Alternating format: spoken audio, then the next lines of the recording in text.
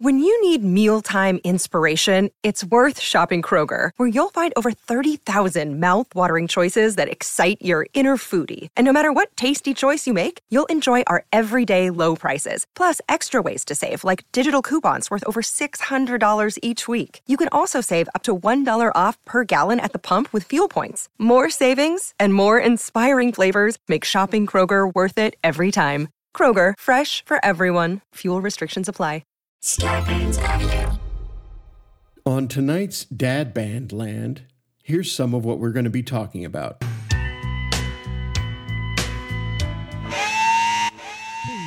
goes the neighborhood!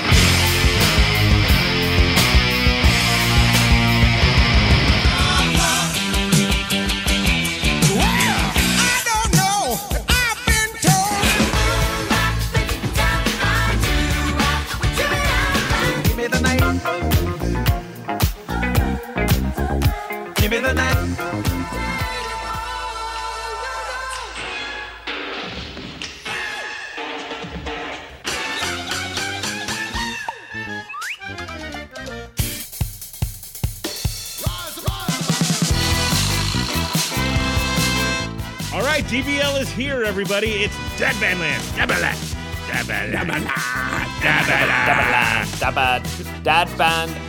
Land, the podcast about music, arguing about music, discussing music, partially from the point of view of a neighborhood dad band.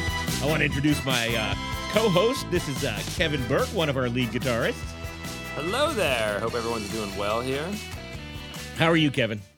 I am fine, keeping it together. We got some drama we're still working through in the band. We'll get to that in just a minute. I'm Adam Felber. I'm your host for this joint. What do we have on the show tonight? Well, we're going to be talking about one of the songs that we play in our band. This time we're going to do "Tempted by Squeeze." We also have over here our chief vinyl officer, Brian Frank. Brian, you brought an album for us tonight. Tell us what it is. Aloha Mahalo. We're going to be talking about Body Count's self-titled debut album. 30 years ago. All right. And we're also going to be doing a cocktail conversation because of Body Count on what bands and artists have done successful or unsuccessful genre jumps, because I think Ice-T kind of nailed it. We'll get to that in a minute. And we're going to do all that, of course, with our Chief Technology Officer, Jeffy Brannion. Say hi, Jeffy. Greetings, creatures of Earth. And here we are. All right, Kev. Last week, where we left it, my friend, was that our broken up dad band was being stitched back together, stitch by stitch, seam by seam, by Kevin Burke. You thought that possibly by this week, we would be out of the shitter and into the hitter. We'd stop being a quitter. What do you got for us? I'm going to just be up front. The speed of dad bands are pretty slow, just in general. I'm just going to say, this is not sort of a lightning pace sort of lifestyle that we lead. This is sort of moving at a snail's pace, the pace of, say, dads in a rock band. So I'm still working it. I'm still working. The drama is still going on. I'm still working on it. No real... Getting your reps up. No, yes, but... Yeah. One of two things is going to happen. We're going to be back together, or we'll hold public auditions to see who wants to join our illustrious dad band. So, boy. So one of those two things is going to happen. Let's hope it's the previous, because I don't. Well, I got to warn you, Kevin. Like The Voice. It'll be like The Voice, except like nobody will want to apply. Kevin, I got to warn you. I have a little bit of a warning, which is that earlier today I was at my daughter's elementary school, which used to be your daughter's elementary school. Sure. And they were doing a little concert until she was thrown out. And then until she was thrown out. And then the principal let us know that the place where our dad band came from, the annual Kid Rock Festival where we played in a parent band, it's on for this spring. Oh, so wait, you played in a festival with Kid Rock? Yes. No. Actually, our daughter's school calls the festival. What you're doing is you're putting a time pressure on this. You're putting a little time pressure on my negotiations. I was afraid. I literally just handed you a ticking clock. Yeah, I was afraid you're going to say, hey, turns out that there are younger, cooler dad band ready to go. And I was like, what? There might be. I was ready to take them down. I am willing to fight a dad band. There almost certainly is. There's always dads Jeffy. waiting in the wing. Yeah, there are, and we've got to make sure we knock them down a peg. Make sure we sabotage. Listen, them. the preschool dad band is way younger and hipper. There's I'm always and then their a kids are bigger coming fish. in. I'm ready for a dad band time to our dad band revolution. Is what I'm prepared for. I'm prepared for a battle. All right. Well, of the bands. we don't have much more than 2 months to get our band back together and get it I performing can make in this happen. some form I can or do another. this. I can do this. Okay. All right, pressure's on. Ticking clock. I'm on it. Other last piece of dad band business is that I ran into our warm up act from our last neighborhood gig, Lisa Loeb. Oh yeah. Yes. She Yeah. did a good job of opening. She's up for going to be us. coming on our podcast. Yeah. Oh, fantastic! She going to discuss what it was Yeah. like She's opening going to for visit us. Yeah, she did a great job. She was a great opening act. I think I us. Yeah, told her warmed that. up the audience, got the audience ready for dad band. Yeah. My advice is you should get her on the phone, Kevin, with those other two guys from the band and just have her sing "Stay." Oh, yeah. you know what? Oh, This That's is so true, right. This is true managerial genius right there. Is what I'm She seeing. will This she will is totally Rubens do and that. Cade shit right there. she lives in this neighborhood and she's great at the Zoom. In fact, a couple of months ago, height of the pandemic, I watched Lisa do an evening of Lisa Loeb with her friend Lyle Lovett. She was live from her wow. house in this neighborhood. He was live from his place, and it was delightful. Do you think he would open for dad band? Absolutely. Great. He'd be a Great. good Just wanted to opening act for the call. All right, so Kevin, let's get to our signature first segment after this muddling around, which is Sure. playing it. Playing the songs in the dad band. Now, this week we have a slightly different sort of tone. Most dad band songs, let's be honest, are generally classic rockish from the 60s to 90s. Do you know what I mean? Like the genre doesn't always switch around. But this one was you haven't pulled in- used the U word yet, which is unchallenging. unchallenged. Yeah, I didn't say that. No, but I did. maybe for the keyboardist who has no keyboard parts, it's unchallenging. But Okay. But this was not a song I would ever have thought to do, and I'm glad we do. No, in It fact, actually- there were several times when other members of the band, not you, tried to back out of this one, saying, "I don't know that we can get good enough at this to play it live." and why is that a parameter for a dad band? By the way, really, we should just keep pushing through until we get good at it. Like not being good enough to perform this song, it shouldn't be. How long's that going to take? Yeah, exactly. It shouldn't be our parameter. But I it think, was, but we convinced them, and let's flip over all the cards. The song is "Tempted" by Squeeze, That's right. and it is not only is it a song that finally a song with a keyboard part and a significant one, it actually has two keyboard parts. There's a great Leslie up Hammond organ, a B3, and there's a piano part, which I had to farm some of that off onto you. Well, and I try to do in this song the least amount possible for a guitar player. I actually let this be a piano and vocal song because there's not a lot of guitar space, and it'd be very easy to turn this into just another power chord sort of song, and it doesn't work that way. So I just sort of ride the bass notes and then maybe play out some chords on occasion, but really just kind of mute it and keep it between you and the singing. I think you did a good job there. Our other guitarist was. was doing that really sparse guitar part. You were doubling me or playing my part occasionally, because if you remember, when the acoustic piano comes in, it's doing this on the chorus. Tempted by the. It's doing this. Dun dun dun dun dun dun. Oh, right. Yeah. You know what? I You came forgot in with about that. that. We were doing that. Yeah. Yes. Well, and I was Yeah. actually singing the singing background on the chorus, which I don't do in that many songs. So I'm utterly convinced that every time I had to sing, the guitar playing went to crap while I was doing it, because I have no real idea if I was doing them together properly. But It actually worked pretty well, I thought. yeah, I think the reason, just to put this out this for dads anywhere in a band, that it feels odd is because it's not in that classic rock sort of here's a verse, chorus, 4 chords thing. You have to do some different stuff, and it feels uncomfortable at first, but it really pulls together, and it actually just breaks up the dynamic of playing a show where all of a sudden there's this totally different song, totally different sound that comes It's a in. completely different vibe. It's got a chord progression that makes little sense to anybody, but it sounds great. I mean, those guys are great songwriters. In fact, if you dig up the chords to Tempted online, this is just interesting for any of you actual dad banders out there, frequently you will find them in the wrong key. because a lot of the transcription is done by people playing guitars, and this particular song is in A flat, I think. Right. To which most guitarists go, well, fuck that. Let's take it down a half step. I can't play it's an in open G. string. You know? Yeah, it's now an E. It's now an A. No, But it doesn't work that way, it turns out, because everybody knows the first note of Tempted, because it's that high note on the Hammond organ. Twee! Let's hear that right now.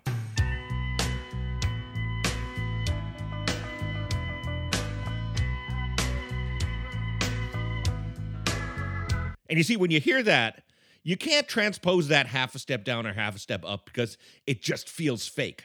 We tried it. It feels wrong. Right. And you know, it also has that weird, towards the end, half pre-chorus that tricks everybody before it goes back into the chorus. And that's really where the train would crash every time we would do rehearsals, right? That was the spot that everyone has to work their way through. But like anything, it's just, you know, you practice, you make your way through it. It's gonna sound great. Whether people listening to it or not know they know that section, if you mess that section up, they're gonna be like, "What the hell? That's not how this part goes." And it's a half verse and then into the chorus, right? it's a half verse into the chorus. It's a half. Yeah. I call it sort of a pre-chorus, little like bridge that goes back into the from the iconic screamy thing that. Which is how Squeeze screams, because they were always a little tightly wound. Into the chorus. And what I want people to pay, because they sound like they're pinching a loaf when they scream. Tempted sound like. But let's hear the chorus, because I want you guys to hear that last chorus and just hear how much is going on between organ, piano, the little guitar part, the bass, and all the backing vocals. There's a comfortable, dignified riot going on there. Let's hear that right now.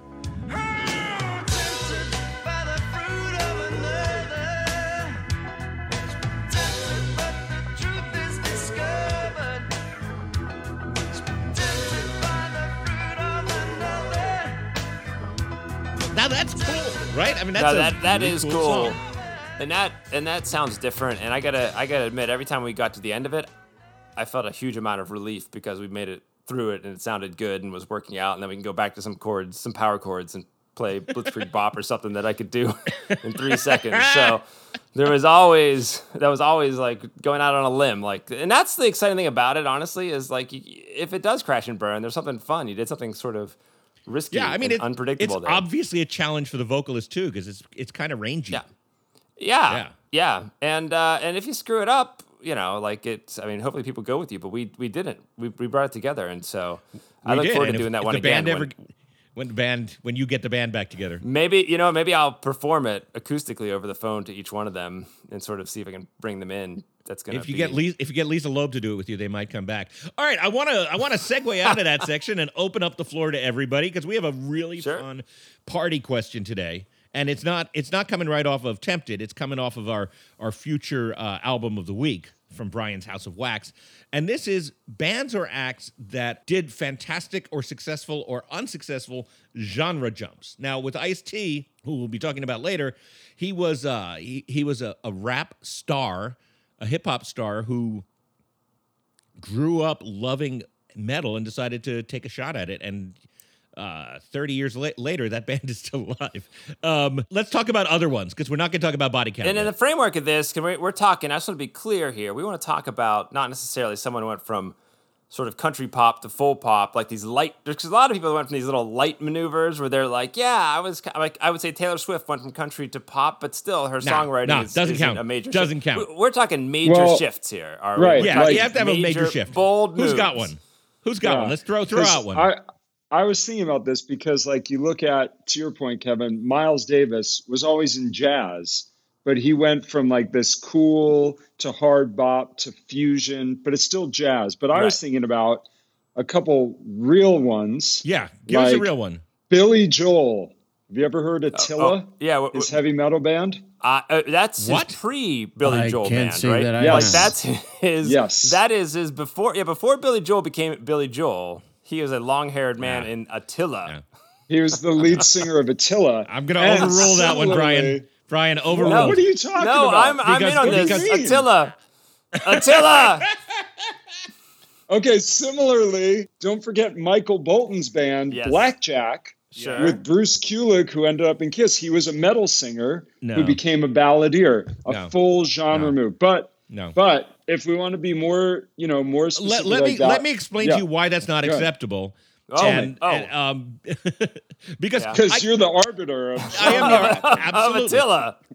Clearly not Attila. I'm going to have to say that it has to be an in-career genre hop. It has to be somebody who is known for one thing and then attempts to do something very different. So what you're saying is that it's got, in the context of this, the parameters that you're forcing us into, which I agree Yes. with. Yeah, we could do the other one. What makes Humble it fun beginnings. is that Stockholm what makes it syndrome. fun is that yes, exactly. I love what you're forcing us to talk about. What is fun about this is this idea that they were in the middle of something. And had they kept keeping on the path, they would have been fine. But they chose at some time when they were in their peak that they should try something risky. Because like Attila, had Attila broken up, Billy Joel would nobody would be missing the second or third Attila albums, right? Nobody was Yeah. really demanding them. Sure. Except for I want to say that Okay. Kyle just So you typed want- into the yeah. to the conversation. He just typed in Michael Jordan playing baseball. right. That's exactly Okay. right. Okay. So Yes. so we have Darius Rucker of Hootie and the Blowfish Okay. becoming a country star. Yes. No, that's on my I list. So is like Lionel that. Richie for that same Lionel Richie, Steven Tyler in that same vein. Well, but Kev, I'm waiting for your favorite. Oh, Dee Ramone's moving to rap. Is that No, is well, that one? Because that's a no. great one. That's a failure, right? That was well. The difference is when Dee Ramone did this in the '80s, like rap was still relatively new, at least in terms of from New York and whatnot, and the Beastie Boys were present. So it doesn't. Now we look back and it seems like an extremely ill-advised idea, and it is not a great rap record. But at the time, I mean, really, even at the time. Well, I think but well, I'm saying it but got here's the worse. thing, What I'm I saying is it think- got worse, Jeffy. right, and in that era, there were a lot of those people who were like, oh. Rapping is like talking over some music. I Exactly. can do They didn't this, know right? what it You had was. Rodney Dangerfield, you had, the Right. Chicago Bears. But You also have I Debbie thought- Harry Wow. having a hit I did with it. not think you Right. would bring up Super Bowl Shuffle. Oh, He That did. was- That's All right, exactly- guys, I'm I've got gonna, one. I've got I'm gonna one for lay a Brian, couple but I'm out wondering there. which one you think Okay. I'm going to drop here, Brian. okay, go. Oh well, I have a little known one here Oh. that I'm not even sure anyone here knows Oh. about. But do you guys know about Eric Clapton's the controversial Eric Clapton short-lived stunt as an electronica techno producer as Example in his band No. TDF? Brian's Retail Theory? nodding. This Brian's this nodding, happened. and Jeffy's embarrassed that he didn't know about it. I like this. This happened. This was a thing that happened in the 90s. Example, Eric Clapton. All right, just because I like the idea of making somebody find this, let's hear a little bit of example. TDF, Example.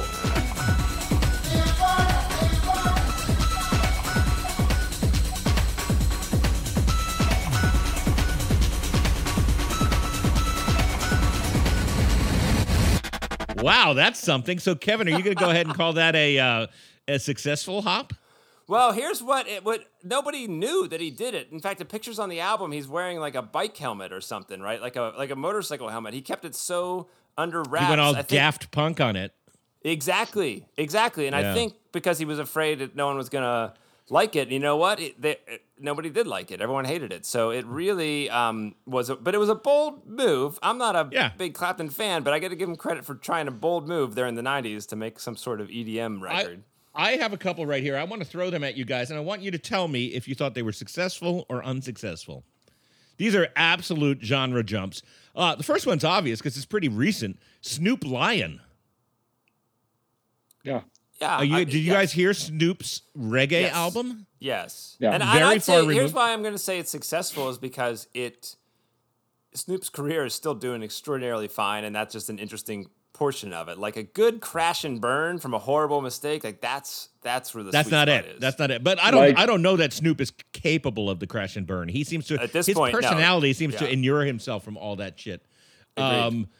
Much like Garth Brooks with Chris Gaines. With That's Chris what I Gaines. thought. You Yeah, were no, right. that was the Chris next Gaines- one on my look, list. Chris Gaines obviously did not work. And what I think is fascinating about Chris Gaines is if he just waited, he wanted to cross over so badly. If he waited 3 or 4 more years for Shania Twain and everyone else to make these crossovers, they were just doing it left and right. He really thought he had to become a whole new person to do this. And then the whole genre of country itself became much more mainstream. And the idea of crossing over was far less crazy, but he completely survived it, just like Snoop. He did. Nobody even Well, talks yeah, about it. But there's a he downtime, survived though. it. Yeah, it's Right. not like there are still people out there going, "Hey, remember Chris Gaines? Hey, man, put on Chris Gaines. Enough of this Garth Brooks. I want to hear some Chris Gaines." That's not. But it is still. But it is still. Yeah, it is still an embarrassment. It's sort of in his history. Like, he's not bringing it up, right? Snoop Lions fine, but he's not like, "Hey, I want to hear some Chris Gaines hits," and then the audience. Yeah, It's not. I'm going to put one mentioning. more in there. It might be a little controversial, but I consider this one successful. Even though it wasn't a massive hop, it was a hop. That would be Sting deciding to start playing with a jazz band and do Dream of the Blue Turtles, followed by the Bring on the Night double album. Successful, unsuccessful? I suppose. Here's the thing: is that I feel like there's a lot of artists, some I'm big fans of, like Prince and whatnot. When you move from pop to something that's like jazz, that's more respected generally as a genre, people forgive that a little bit more. People are like, "Oh, it's a little bit of a side project you can do," and they don't. Yeah. think it's, I don't really It's like you pick an arrangement, right? But it's Right. not really that much of a shift. It's like, yeah, just because you have a saxophone doesn't make it jazz. Exactly. Yeah. I would say I almost agree with you. The reason why I feel like it's a genre jump is because the instrumentation is so different. Because he got kind of the best fusion people in the world. He didn't just get Branford Marsalis. He got the mighty Omar Hakim, or Hakim, depending on how you want to pronounce it, from Weather Report. One of the baddest ass, progressive fusion drummers in history, to sort of like answer the question, how can you outdo or even do Stuart Copeland? You bring Omar in there, and he fucking tears you up in a different direction. Well, to that, I think that's more along the lines of David Bowie, like moving through, bringing his catalog and updating it per decade. Do you know what I mean? So like a 90s version of Fame sounds way different, sounds much more like Nine Inch Nails than a 70s version of Fame, but it's still the same. Yeah. No, I feel like you're making And- Jeffy's point, and and neither I of you would- are wrong. yeah. Neither of you are wrong there. And I would say that brings up another good point, Kevin. Or what about career genre hoppers? David Bowie, Right. Bob Dylan, Neil Young, and Sting to a certain No. extent I might put in there because he did like a reggae thing, then Yeah. he did that thing, then he did an opera thing. Well, and to that point, So- I think that again, I'd put Prince in there to some degree. Like, if you build up a fan base that is willing to go around to your multiple genre hopping, then it's fine. Like, what I think to some extent we're having the argument as to what means the genre hop, and what it really means is you're well established and you've made a bold claim into some outrageous. For fans of Luciano Pavarotti, you Yeah. know, he did a bunch of stuff that was heretical. Yeah. That's Right. right. That's right. Well, and I would and- say that the guys that we were just talking about, the Bowies and the Dylans, what they have in common is that their personalities are so dominant that it almost doesn't matter what the music is under them. That's why Paul Simon's Graceland, though, infused with completely different musicians and completely different rhythms than he'd ever had before, 100% Paul Simon album. Didn't feel Right. like a hop. What would you say if there was, say, a rock band and the lead singer was singing for 50 years or so, and then it was a 4-piece, and then started his own sort of soul band that he's the lead singer of, sort of Soul Station-esque band? What would you consider? What would you consider something like that? Would that be a genre That hop? is- And how is that received? I got to Yeah, tell you, here's my honest opinion. If that ever happens, I'll be very interested to listen to it. Hey, we've got to take a break to pay the bills. When we come back, we're going to get to Brian's House of Vinyl, or Wax, I'm sorry. You're listening to Yes. Dad Band Land on the Starburns Audio Network. Dabala.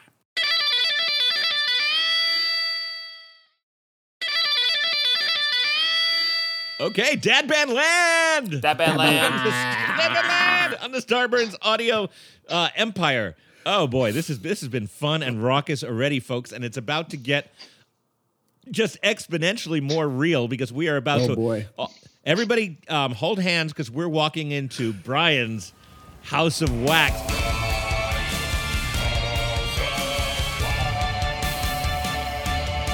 Brian Frank, band manager extraordinaire. Follow Brian on Insta. Find him on Brian. What's your Insta handle? It is Brian Harris Frank. He posts a album which is having an anniversary in its wax form on his Insta account with great details about it every single day. That's a worthwhile Insta account. Brian, what do you have for us this week?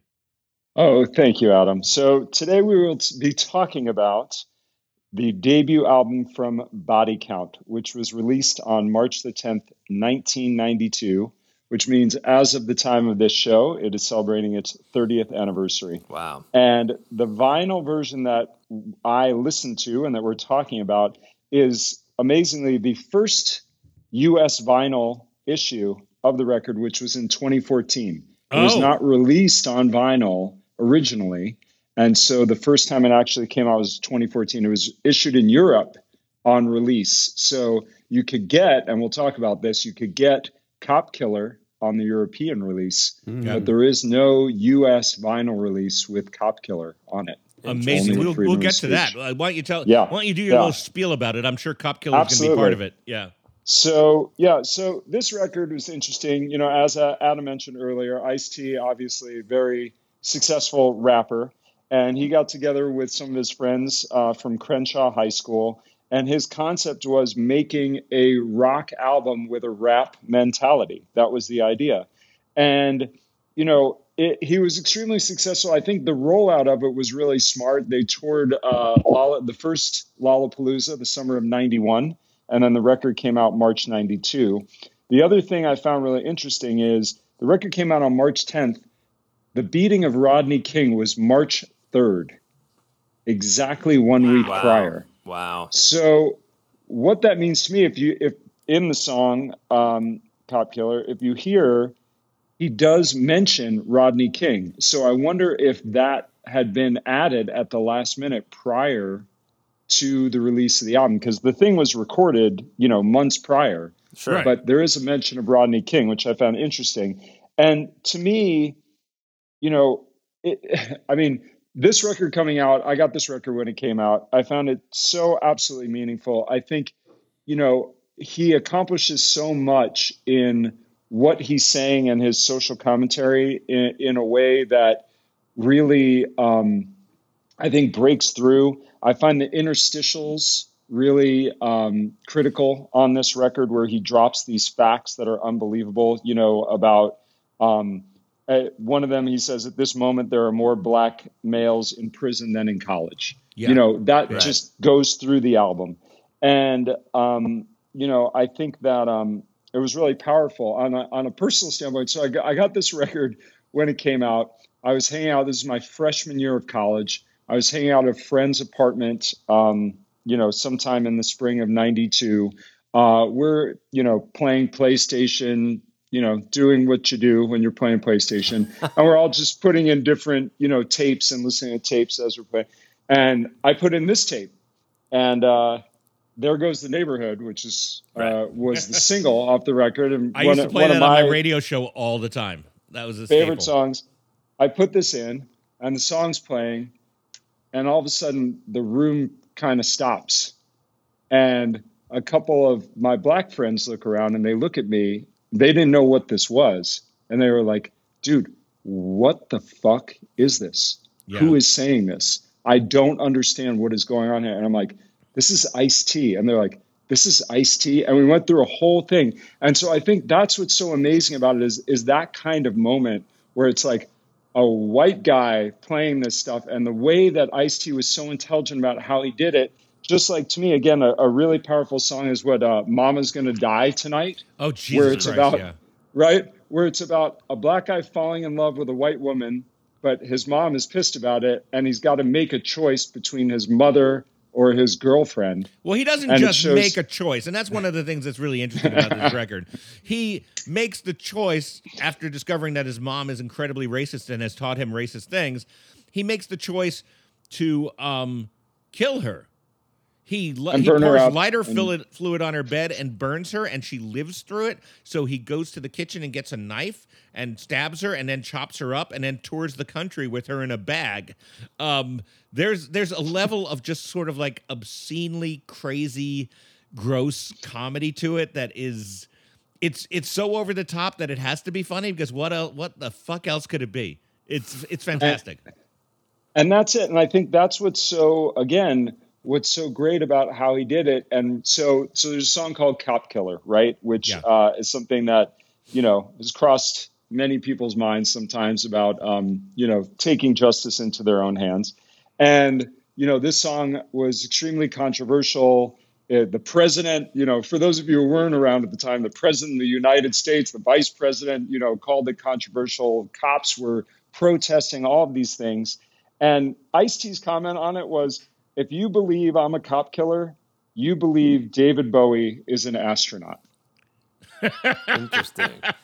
It's excellent. Before I want to throw this open to everyone, I want to point out that one thing, and I think we're all going to say this, that strikes me about listening to the debut of Body Count in 2022 is that not a lot has changed. There are some tracks on that album that could have been recorded yesterday. One of the ones that really stuck out to me was the title track, Body Count, where he's talking about, here's one of the lyrics.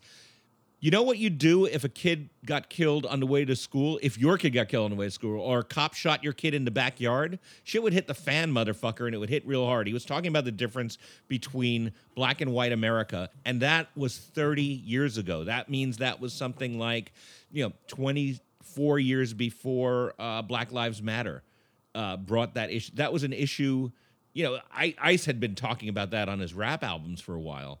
And in fact, there is a track from one of his rap albums on Body Count. He records one of my favorites of his from his early stuff, because I kind of fell in love with the guy in 1989 with Freedom of Speech, Just Watch What You Say.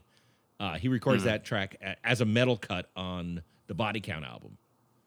Well, and that's the thing, too, is so he's the one who pulled Cop Killer off the record. So there were all these protests. Yep. The record label stood by him. They said, this is, freedom of speech. This is First Amendment. And he ultimately made the decision to pull the track. And he basically said, I didn't want this to be a novelty for my band. People think this is the reason why people are buying this record. It's really like rubbernecking. And he said, no. And so he pulled it off and replaced it with this track, Freedom of Speech, which was from his album from 1989, but he redid it in a rock remix with this loop of Foxy Lady by Jimi Hendrix, which awesome. Is just so fucking great, right? And even that. Let's throw that open because now I just want to hear what everybody has to say about this. And the only other thing I'll say is that the guy loves metal. He and all his friends he had this little group of friends at Crenshaw High that love metal. So this wasn't like a calculated stance, like I'm going to do it this way. It's the music he really dug. All right, Kevin, Jeffy, what do you got? I haven't listened to this in a long time, but I listened to it a lot when it came out, and it was revisiting something that is totally, to some extent, I had forgotten about it, and I think a lot of people have. And if I'm going to look back at the time and think of that period of time in the early 90s where it felt like, the 80s are being killed, we're bringing things together, these ideas, this black and white America, this idea of rap and rock even coming together, and it is as much of an important record as Nevermind was in my mind, and it never gets talked about, do you know what I mean, in that context of, I've never heard anything like this, do you know what I mean, like this changes the way that I'm looking at music, and I like rap, but as a guitar player, I couldn't play it. Do you know what I mean? And all of a sudden I heard this, and I remember teaching people in the dorms how to play There Goes the Neighborhood. Do you know what I mean? Like that riff was so classic, and I thought, okay, I can do. Do you know what I mean? I can't sing this, but this I can be a part of. There goes the neighborhood.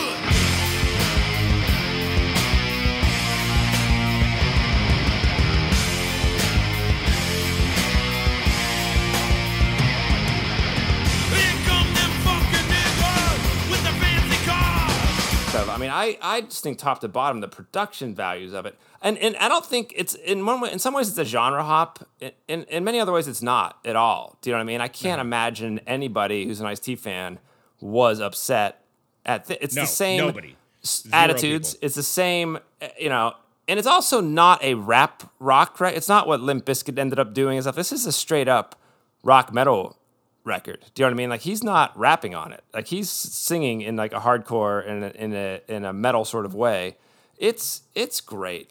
We should be listening to this record more often. I feel like it should be just talked about more often. And not just metal. I want to point out, if anybody hasn't heard this, it was kind of very early in the whole sort of speed/thrash metal vein. I mean, this in the mainstreaming of that, it was, yeah. But also there are songs on it. I mean, there's the obvious songs like Body Count and Cop Killer. There are songs like C Note that's an instrumental. It's like a straight up metal instrumental. It's just like a little harmony guitar short. Well, that's all Ernie C., his friend from high school, who's still the only, literally, Ice-T and Ernie C. are the only surviving members of the original band. All three of the other guys died. I didn't realize that. Before I want to throw it over to Jeffy is that, I said that he wanted the band to last. That's one of the reasons he pulled Cop Killer off in 92. In 2021, last year, they won their first Grammy. Wow. For a song on their 2021 album. Well, and I have one more point to that point is that this is also a great example of how things do change over time, because the people that were the most angry about Cop Killer in this band are also the same audience that have been watching Ice-T on Law and Order for the last 20 years. Like, I have a story about that, but before we get to that, I want to get Jeffy's input on this. Have we said everything, Jeffy? Well, no. I feel a little put on the spot, but I will say listening to the album was challenging for me. Okay. I don't take things at face value, of course, and I appreciate freedom of speech, but it is pretty hardcore. And like listening to the lyrics, a straight read is there's gonna be misogyny, right? Like a straight read is like, this is terrible. And so you were not a fan back in 92? No. Okay. That's interesting. But go on. But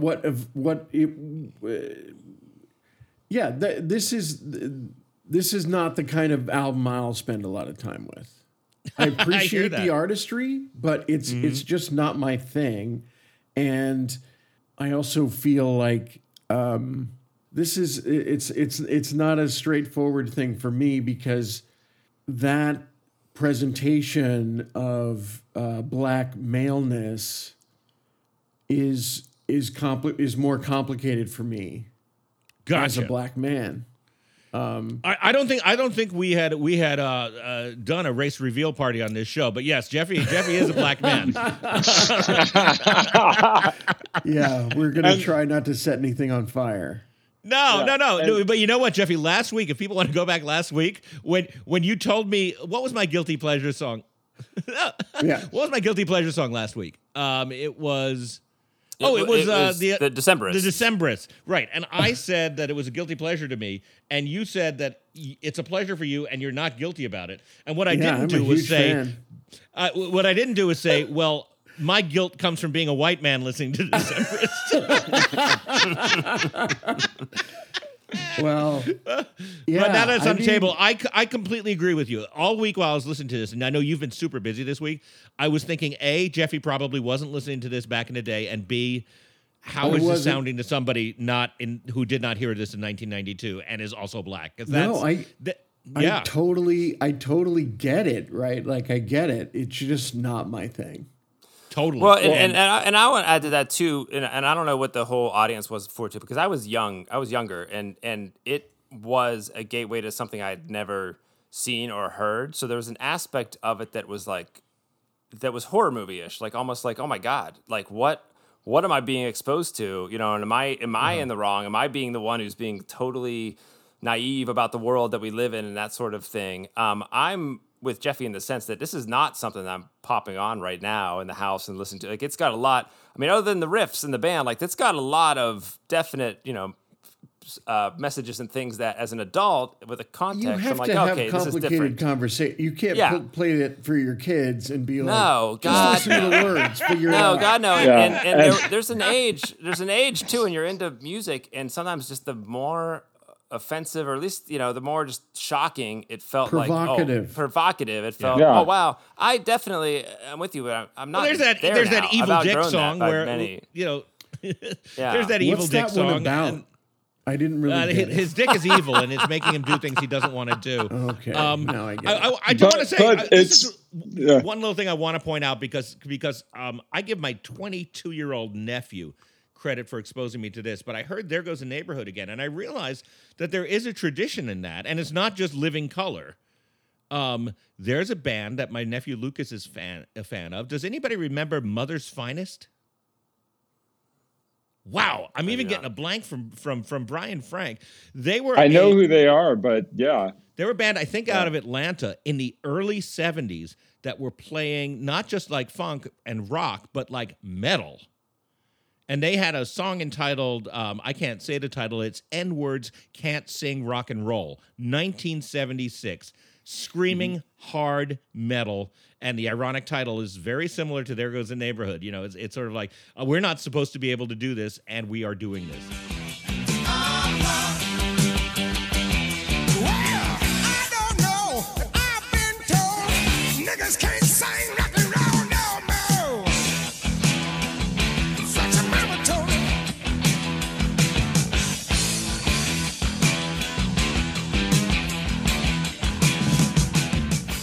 Much more in a funny way than Ice was doing on Body Count, but I wanted to give a shout out to Mother's Finest because they've been forgotten, and they were doing that more than a decade before the amazing Vernon Reid got Living Colour together. Yeah, I mean that was what I was thinking about when I was listening to it this week. I was like, okay, so my first exposure to black people playing rock that hard was Living Colour. And they did it in a much more refined way, I would say. But they were a gateway for me to things like Metallica, Motorhead, things that I would not have appreciated if I had not seen people who look like me playing it. What's interesting, Jeffrey, is mine was the inverse, where they were the gateway for me to like Prince and to Stevie Wonder and to like I was a metal guy, and I was like, wait a minute, you can play rhythm on the high three strings. I didn't know that was a thing, and so we crossed over in that. And Living Colour is the center of our musical experience. Yeah, it's the nexus. Yes. That's amazing. I would say, Jeffy, that's the thing about this is there's a definite aspect of, caricature and, these outrageous lyrics. Again, I'm a fan of Ghetto Boys, Two Live Crew, that kind of stuff where it is definitely, here's the thing. I'm the only non-dad on this show. Right. So if I had kids, I would be very unsure about how to explain what this is. But, again, let's think about my age when this came out. I was turning 19. Right. It fit exactly with my experience of America, what I saw going on, what was happening. To your point, Adam, it's like when everything was going on the last couple of years, to me, I'm like, this is the same shit 30 years later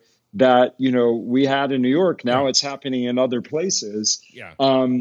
And there's a certain element of comic book horror movie, like you were saying, Kevin, where it's not real. You have to put that aside. The one thing I do want to point out, this is the last thing, is the name of the band is Body Count. The name of the album is Body Count. They have a song called Body Counts in the House. Right. They have a song called Body Count Anthem. And they also have a song called Body Count Anthem. That's all. There are a lot of body counts there. We need to move on. There's a couple of tiny things that I felt the need to point out. One of them is that the song KKK Bitch has to be the inspiration for that immortal Dave Chappelle as the blind man in the KKK sketch. Because that song turns so nasty at the end that you can't believe it. But he is at a KKK meeting and they don't know it because he's wearing a hood. And the other thing I'll point out is that Ice-T, from in the personal experience of my wife, one of the nicest guys you're ever going to meet. Nice, mild-mannered. Jeannie was on an episode of Law & Order SVU, and I don't mind pointing this out, in like 2000 and something, a long time ago though. And she said the biggest asshole on the set was Richard Belzer, and the nicest, most solicitous guy who was like, "Hey, come ride the elevator with me. I'm going to show you to the set," was Ice-T.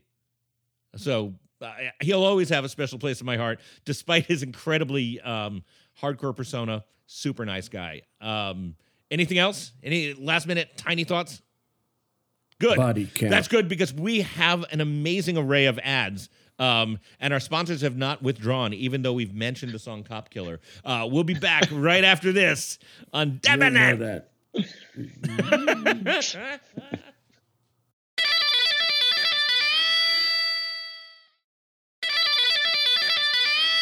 Welcome back to Dad Band Land, everybody. Cats and kittens out there in Radio Land. I hope you've enjoyed our previous discussions tonight about Body Count from Brian's House of Wax. And, of course, me and Kevin playing that Squeeze song and genre hopping. We talked about it. And we're back. I don't know why I did that, guys. Who was that guy? Who was that voice? Please He's don't the do it old-timey again. radio guy, you know. Can you do that more often? Really? Do it much less often. Absolutely not. All right. Well, we've worked our way through another fabulous installment. If you've just tuned in, Kevin has failed so far to get our band back together, but the podcast trudges on. Failed. No, it's an ongoing process. Things take time. Important things take time. That's what Oasis says. That's us. I think more of us like Led Zeppelin, and you remember they got back together, and that was great, right? Didn't they? Never mind. Did they? No. Okay. The three of let's us move get back on together. to our favorite, dessert, our aperitif kind of thing. We're breaking out the cognac. It's guilty pleasures. What are you guilty about? Things that you love that maybe you don't feel great about loving. Anybody want to volunteer to go first? I'll go. All right, this is a song was released on my birthday in 1997. Oh wow! It is And a your pop birthday- song. Okay. Yes, my birthday is In April 1987 on 15th, your birthday. Yeah. Okay. 1997. Yep. Okay. It's called a Bop. Dude. Oh yeah. Was that your song? Double unprecedented. Double 2 or 3 weeks Jeopardy? ago, 2 or 3 weeks ago, Brian Frank and I did this same thing, and What you the and I shit? have ended up in the summer of '97.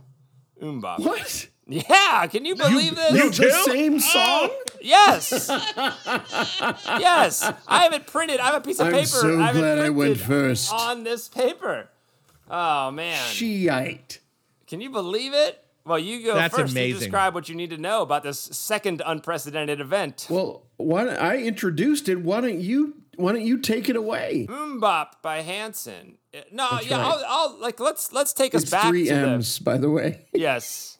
Let's take us back to that middle of the '90s time where generally pop music was kind of warmed over alternative music, right? It was like Live and Hootie and Marcy Playground and Matchbox 20 and all those bands.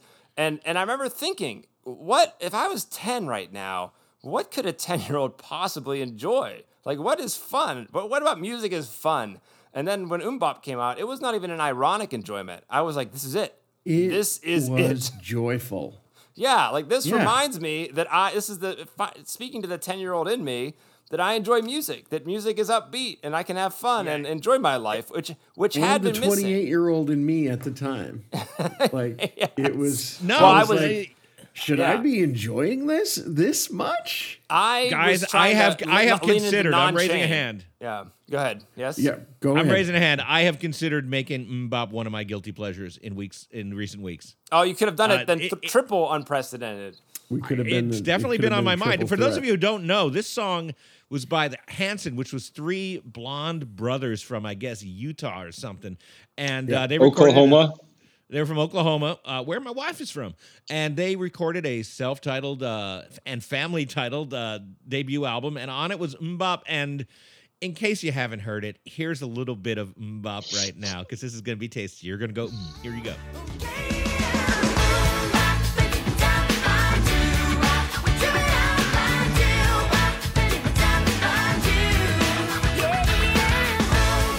And now it's in my head forever. As it should be, because it's Yeah. great. It Yeah. is. Like I said, I feel no shame. Everything had become so mid-tempo. Everything had become so sort of somewhat dreary. It wasn't even an exciting dreary. It was just kind of uninteresting.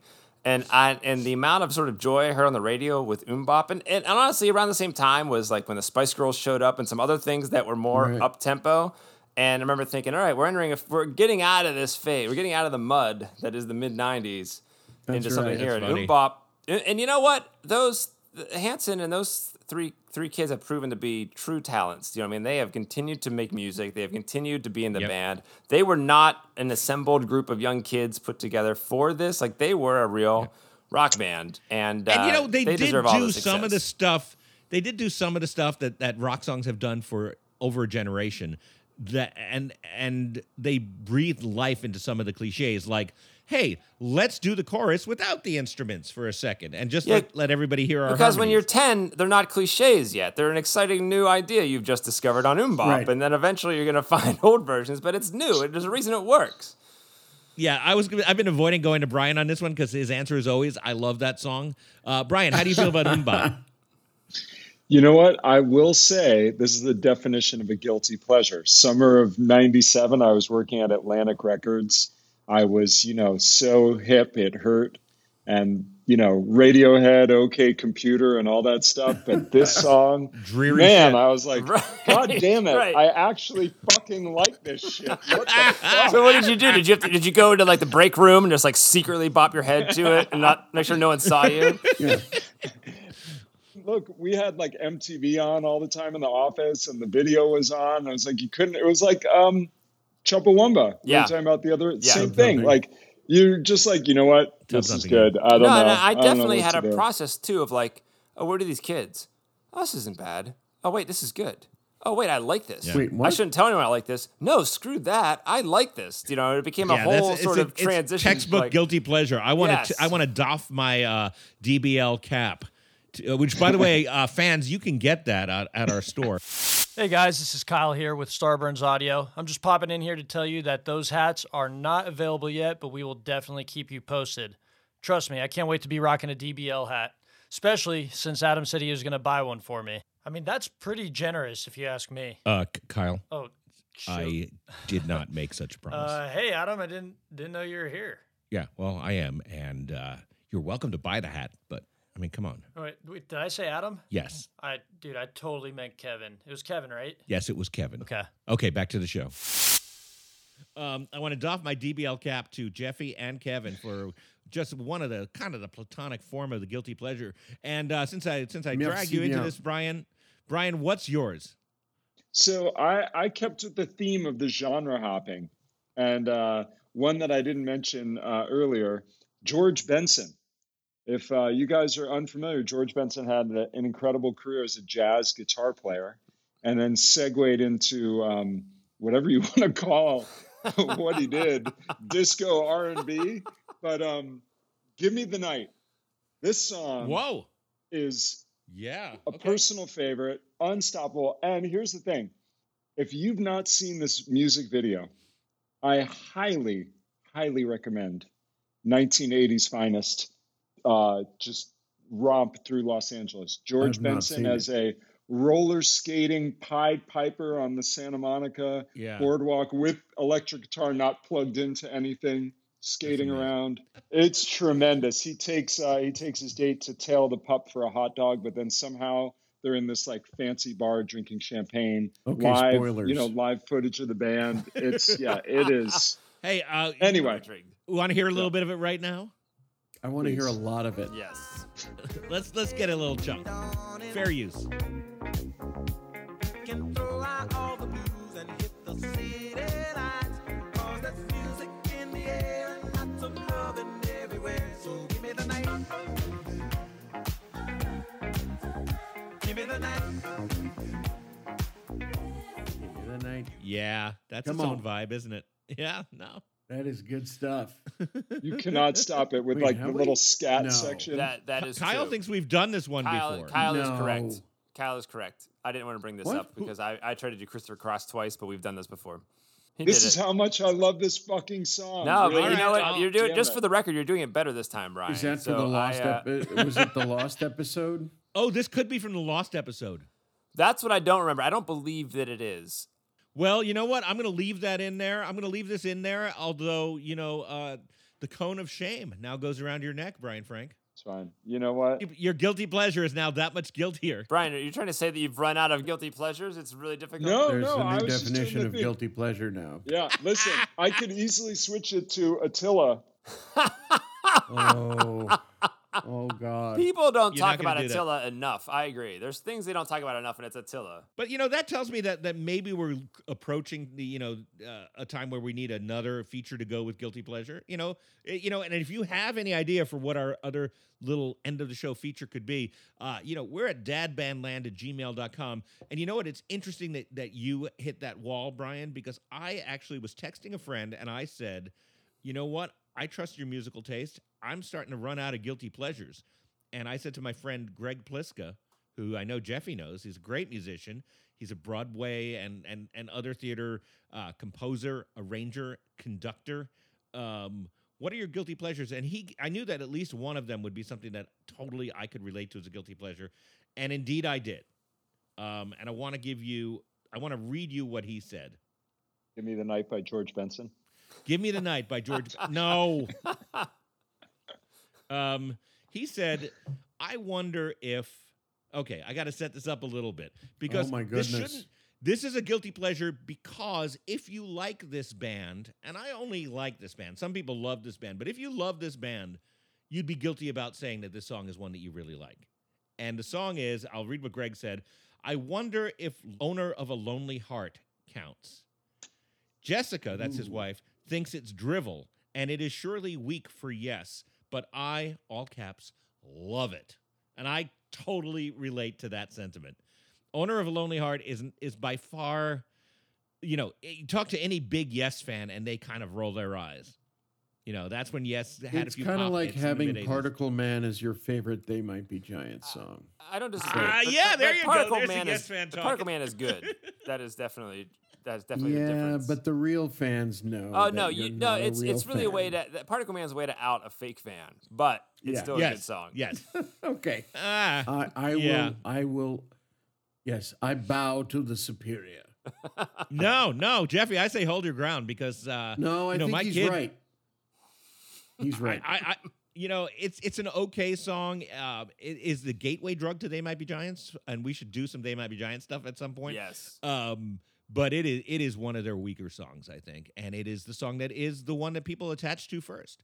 Now let's go to Owner of a Lonely Heart though, because here's the thing. Its beat is unchallenging. Its instrumentation is kind of lame except for the bass, which is fantastic. And it's filled with sonic gimmickry. It's got that orchestral stab that that became a staple afterwards in 80s music. Here's what I think it has, though. It's got that earworm quality that most Yes songs do not have, where it's in your brain, and it's in your brain the rest of the day. You're just singing all the parts. You're singing it to yourself. And I'm going to say this to a Prince fan. It's got kind of Prince-esque random ear candy scattered throughout the song. There's these fabulous little acoustic guitar fills, and then there's the part that I want to bring everybody to, which is, I guess the first guitar solo leads to a bridge that is just orchestral stabbing and shrieking, and it is and it leads to the next solo area, and it is just so much fun that it's undeniable. Let's hear that break. And this is the one that goes.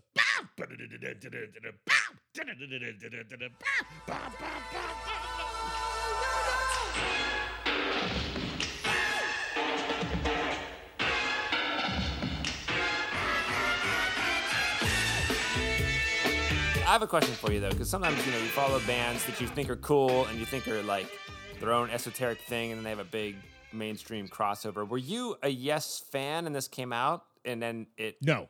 Okay. No. So the context is you know what?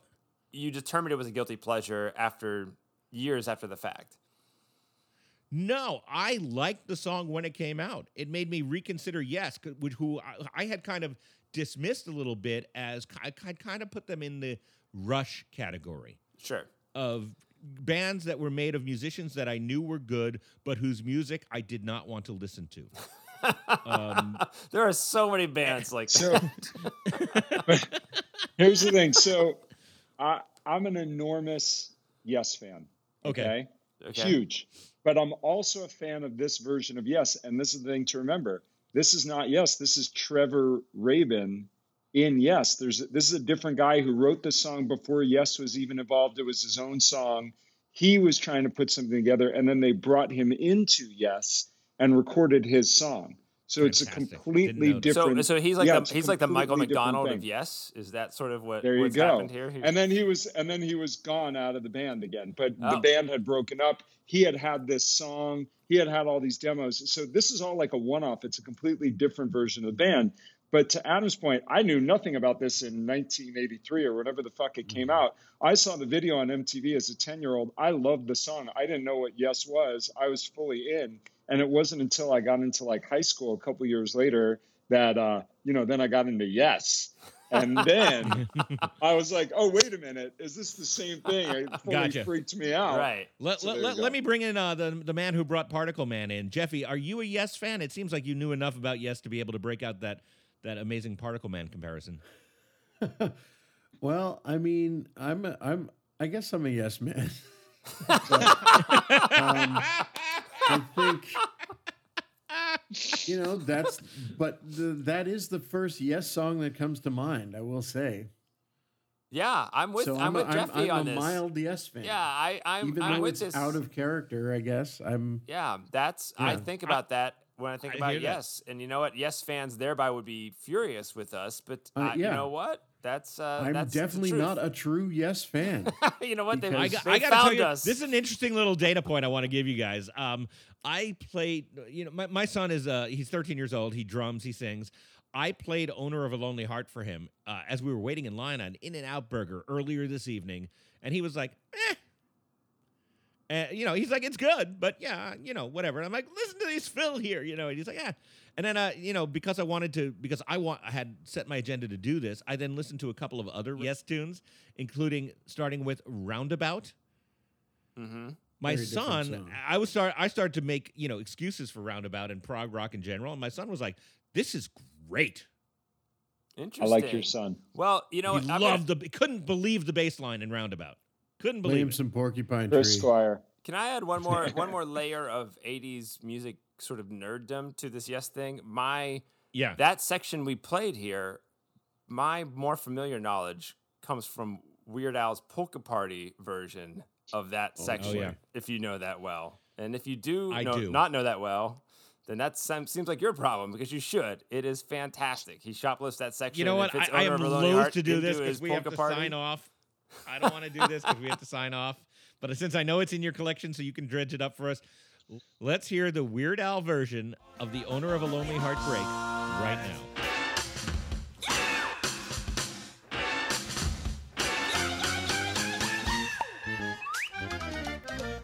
Oh, wow. Man, that's gold. That is gold. I don't know why Yes continued after that. They should have just retired. They should have just called it quits. Bullet in their head. Yep. That's gold. Oh, guys, we've wandered our way to the end of another DBL. Come back next week. Come back next week when Kevin's going to tell us why we're still not back together. Oh. No, I believe in you, Kevin. We all believe in you. No, totally. I want to thank some people. I want to thank my partner, Kevin Burke, over there on the guitar. Oh, thank you. I'd like to thank you, too. I want to say, when we get back together, we're going to be awesome. When we get back together, we're going to get some songs for a keyboardist. We'll have Lisa Loeb warm up. And I want to thank, on the technologically stuff, Jeffy Branyan over there. Let's give it up. Hey, thank you. From the House of Wax, it's Brian Frank. Hello. Our man on the dials, producer for Starburns Audio, that would be Kyle McGraw. And, of course, I want to thank Starburns Audio and everybody there. Okay, send your questions, comments, and your own cover band experiences to dadbandland at gmail.com. Dad Band is produced by me and Jeffy Branyan, and our theme song is by Adam Korn. Special guest music montage, editing, and Starburns production by Kyle McGraw. And everybody, have yourself a great day. Starburns Audio, a podcast network.